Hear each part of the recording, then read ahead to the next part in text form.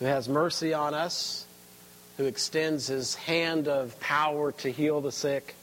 I can also give a testimony this morning that this is flu season. And I have devoted the past week to fighting off respiratory distress and avoiding my family who has the flu bug.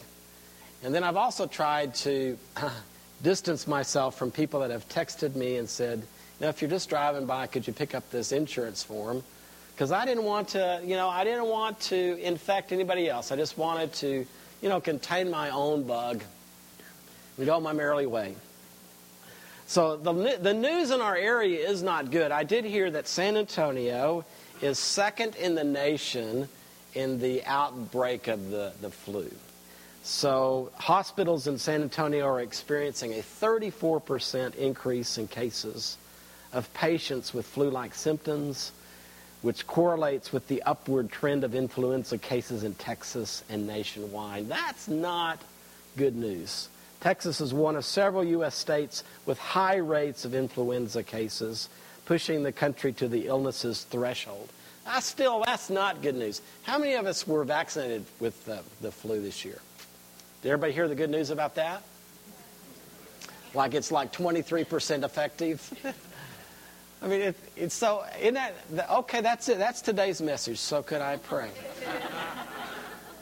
Now, with all of that, and with, what if God, just go with me. What if God, on the heavenly throne, very involved with our world, He hadn't checked out. What if He decided to act definitively in this present moment with what His future intentions are? See, in the future, there will be no more flu. When we pass from this present age into the age to come, there'll be no more flu. And one of the mysteries of His kingdom is that His intentions in the future spill back into the present. We have tasted the powers of the age to come. So what if? What if God decided, okay, no more flu on the earth, in particular, no more flu in the San Antonio area where people are inflicted? What if He authorized 16 messengers? He empowered them with the Holy Spirit and with His message, the message that we want to be able to explain as fully as we can about how the kingdom of God works and some of the mysteries of the kingdom, one of those mysteries being that sometimes the future is deposited into the present.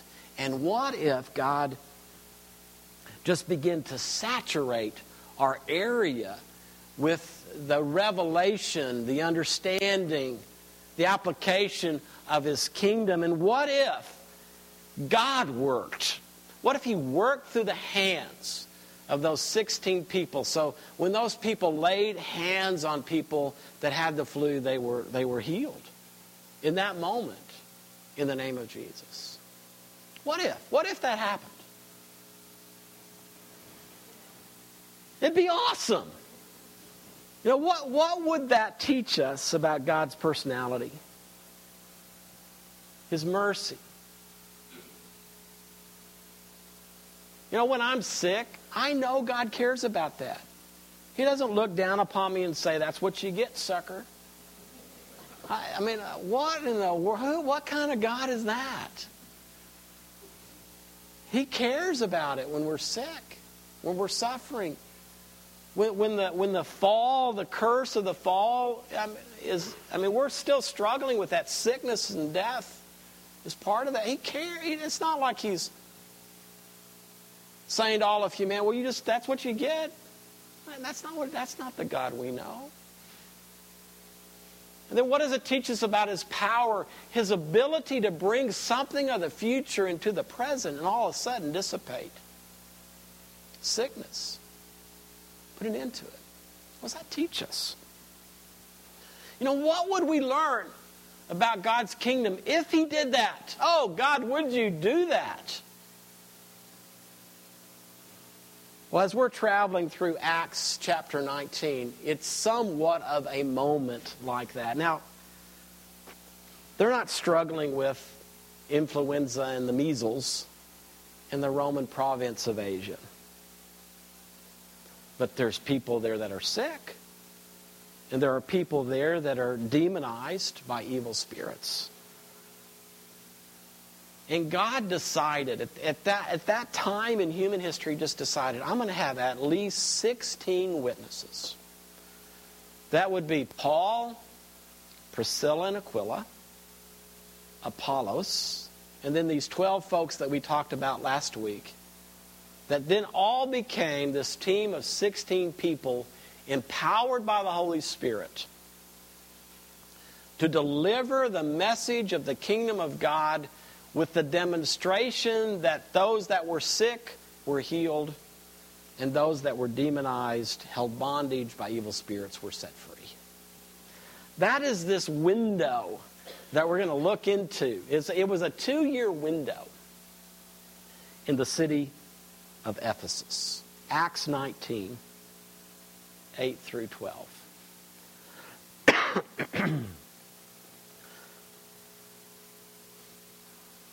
After his encounter with the 12, Paul then went straight to the synagogue, the meeting place. He had the run of the place for 3 months, doing his best to make the things of the kingdom of God real and convincing to them. But then resistance began to form as some of them began spreading evil rumors through the congregation about the Christian way of life. Read that again, would you? They began to spread rumors through the synagogue community about the Christian way of life. And so Paul, rather than standing his ground and arguing, he left.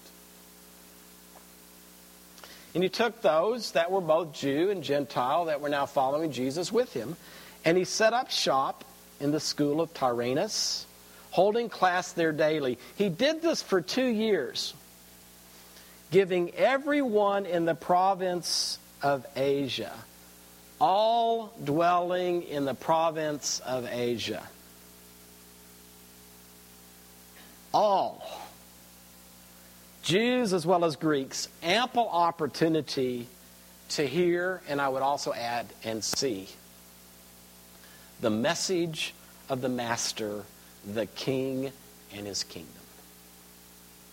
And God did powerful things. Very important. Paul didn't do powerful things. Paul was an ordinary person, just as weak and frail and insecure as everybody else sitting in this room. But God decided to do powerful things through Paul's hands, literally.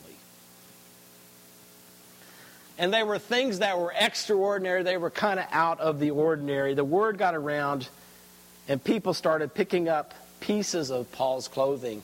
Literally, they began to pick up the sweat rags that he used as he worked as a leather maker and his work aprons. Those items of clothing touched the skin of the sick, and they were healed. They also touched those that were demon-possessed, and the spirits left. They were healed and whole. For 3 months, in a synagogue in the city of Ephesus, Paul told his story openly. He expressed himself freely. I would like to again remind us that Paul's story, I believe, always began with his encounter of the resurrected Jesus on the road to Damascus.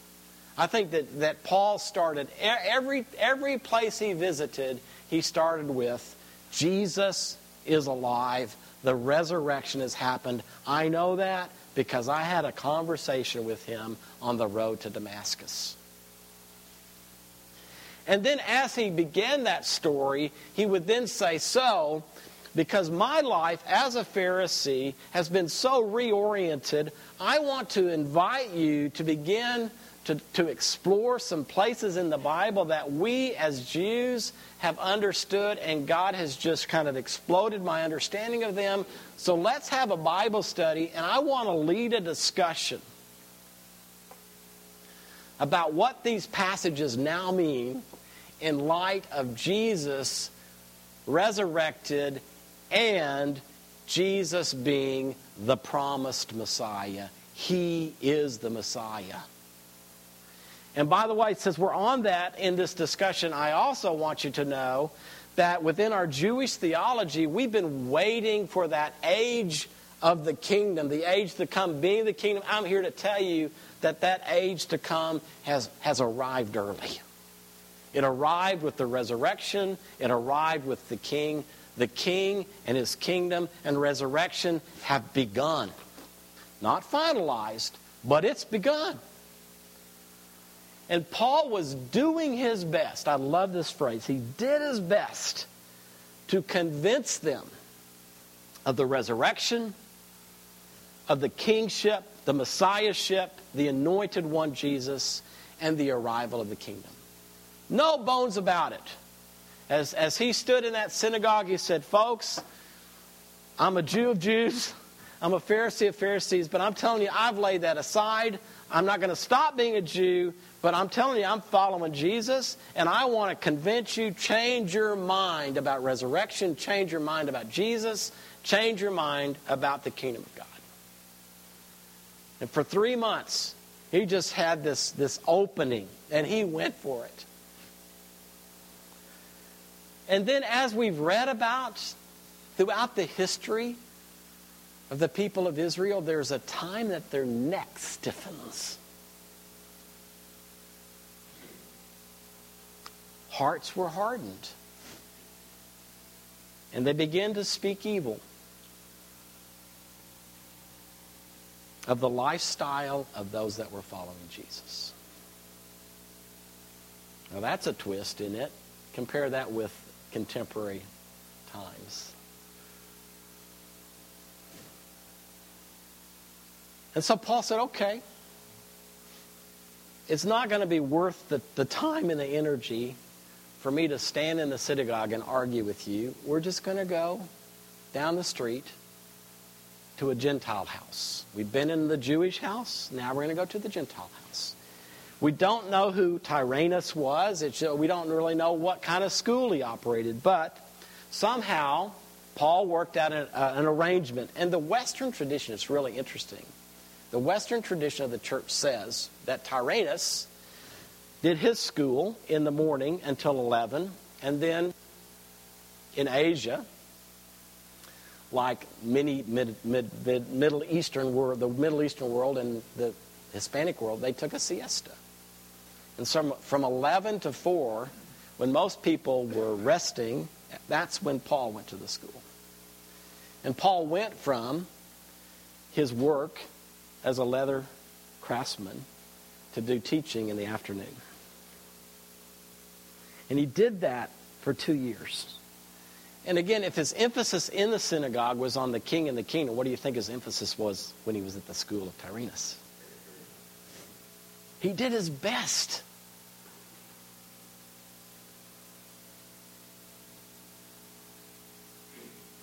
And then it's just amazing. I mean, Luke really wants us to understand that everyone in the province of Asia, everyone, Jew and as well as Greek, was given ample opportunity to hear the message of the Master. What that means is, just Ephesus alone was a city of 300,000. I couldn't find the demographics for the first century province of Asia. But let's just say it was 500,000 people. In 2 years' time, Paul and the 15 others, and then the others that received, embraced, were empowered, they saturated. They saturated where they were with the message of Jesus, the message of resurrection, the message of the kingdom that's arriving, and a God who wants to set everything right, a God who wants to rescind the curse, a God that wants to bring back the shalom, a God that wants everybody to live life well and relationship with that. I mean, they're saturating that area. Notice that Ephesus, during the New Testament era, it's the fourth greatest, largest city in the world. It's probably better to say around the Mediterranean basin. They're leaving out, there's some bigger cities in China. But would you also notice that once the gospel starts in Jerusalem, the next big center of operation is Antioch in Syria. That's the third largest. I would suggest to you that when Barnabas and Paul split up, Barnabas took John Mark and he went to Alexandria. So he's got that city covered. And remember, Apollos comes to Ephesus. So then Ephesus is where Paul's now going to set up. This is like the next place that this message is going to go out for. And where's Paul headed? He's headed to Rome. So in the mindset of Paul and those in the faith from the very beginning, we want the biggest cities on the planet to hear this message. How can we saturate them with the message of Jesus, resurrection, Messiah, and kingdom? And as Paul is doing everything he can, burning the candlelight. He's still bivocational. They're still not, he's not receiving full support. So in the morning, he's a leather maker, tent maker, and then in the afternoon and probably the evening, he's doing ministry.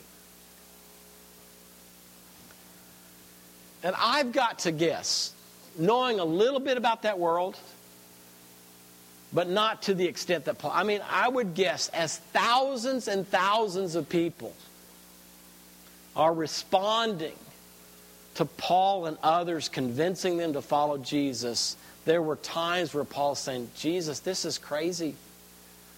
I know it'd be irresponsible if I didn't earn a salary to pay for myself and those working with me, but Jesus, there's so much opportunity. There's so much opportunity. I would really rather devote all of my time to teaching and announcing your kingdom.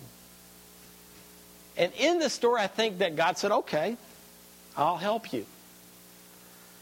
And so God worked extraordinary miracles through the hands of Paul.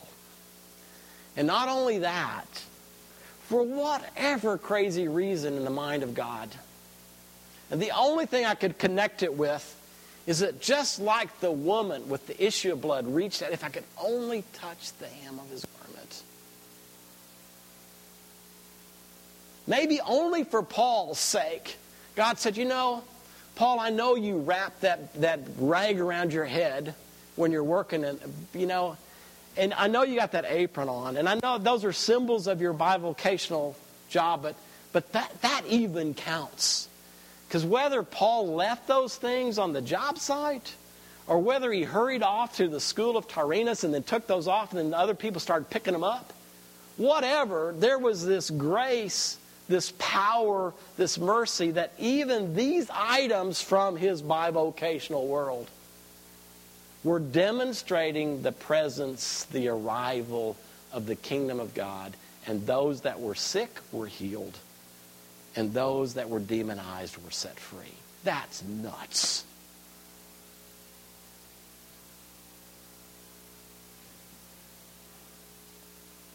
The word got around.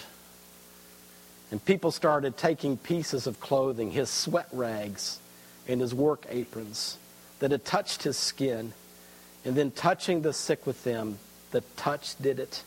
They were healed and whole. My friends, this is the arrival of God's rule on the earth. When God begins to set things right when things have gone wrong. And there have been these moments in history that he just chooses to concentrate that on a particular point in time and a particular place. Oh, that it would be now. Oh, that it would be now. So if I take all of that and just bring it into our community, I want us to understand we are a community empowered by the Holy Spirit to announce Jesus and his kingdom to our neighbors and the nations. the Holy Spirit empowers us to announce Jesus, His resurrection, His kingdom arriving to our neighbors and the nations. Without the Holy Spirit empowering us, we can't do that. Without the Holy Spirit reminding us that this is our primary purpose for existence, we will tiptoe through the tulips trying to do all kinds of other stuff. But the primary reason you and I exist as a community is to announce His kingdom. So then it leads me to ask myself and then begin to ask us, in what ways are we doing our best to make the things of the kingdom real and convincing to others? In what ways are we doing our best? Can we give our best to make the things of the kingdom real and convincing to others? Can I give you a suggestion? One, I love to share things about the kingdom with you. I love to make discoveries. I am so grateful that my sister has given me this assignment to come to England and to teach a week, once a year, on the kingdom of God. That's been one of the most tremendous gifts I've ever received. But my discoveries of the kingdom passed on to you are not the same as you discovering the things of the kingdom yourself.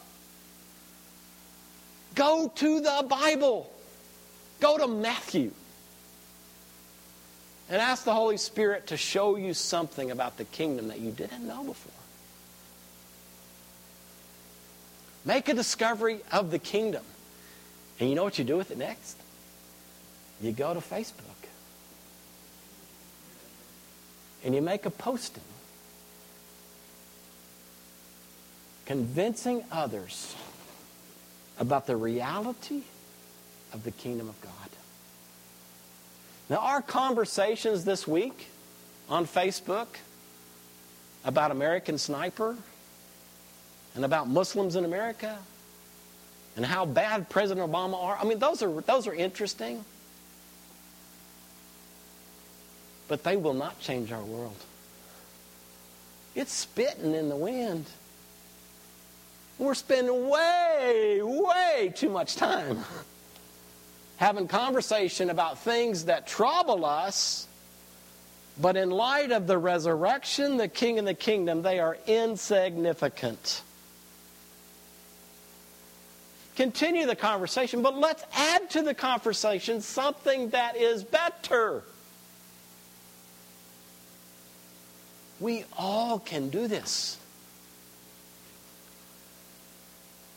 When will our area be saturated with the message of our Master? Again, everybody living in the first century province of Asia, the western part of modern-day Turkey, whether they be Jew or Gentile, everybody had ample opportunity to hear the message of the Master. One of the obvious things is we keep talking about our social issues and we don't talk about Jesus, the resurrection, the King, and the kingdom. Obviously, the message is not getting out there, right? And then if we keep doing this stuff with a really bad attitude, condemnation, hate, then when we have time to talk about it, nobody's going to listen to us.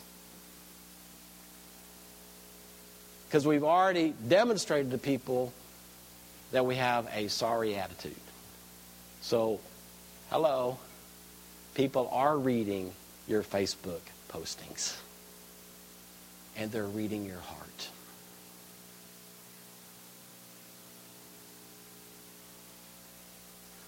Paul went to work. I don't know what time they started work. But from whatever time, let's say 8 to 11, he went to work. And he made the most in his workplace that he could for announcing the King and the kingdom. Here's the other thing.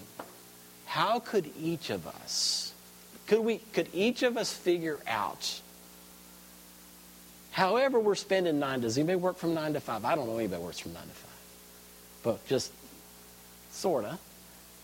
in our 9-to-5 job, how do we bring Jesus, the resurrection, the King and the kingdom, to our 9-to-5 job?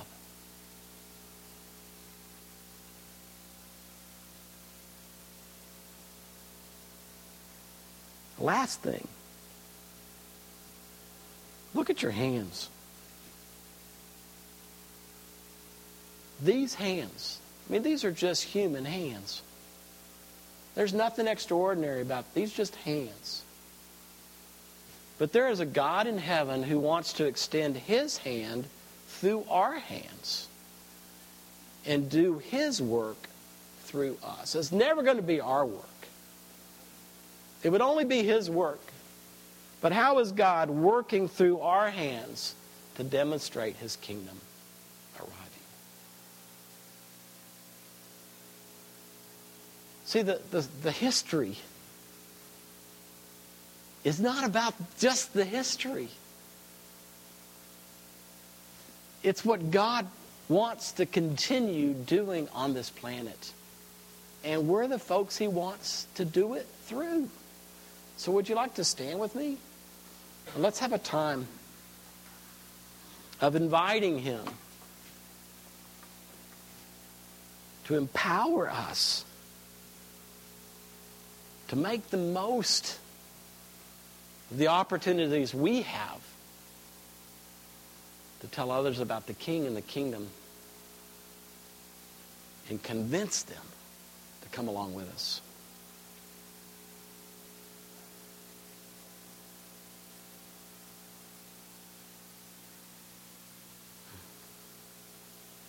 Holy Spirit, in this moment of kingdom time, we want to taste the powers of the age to come.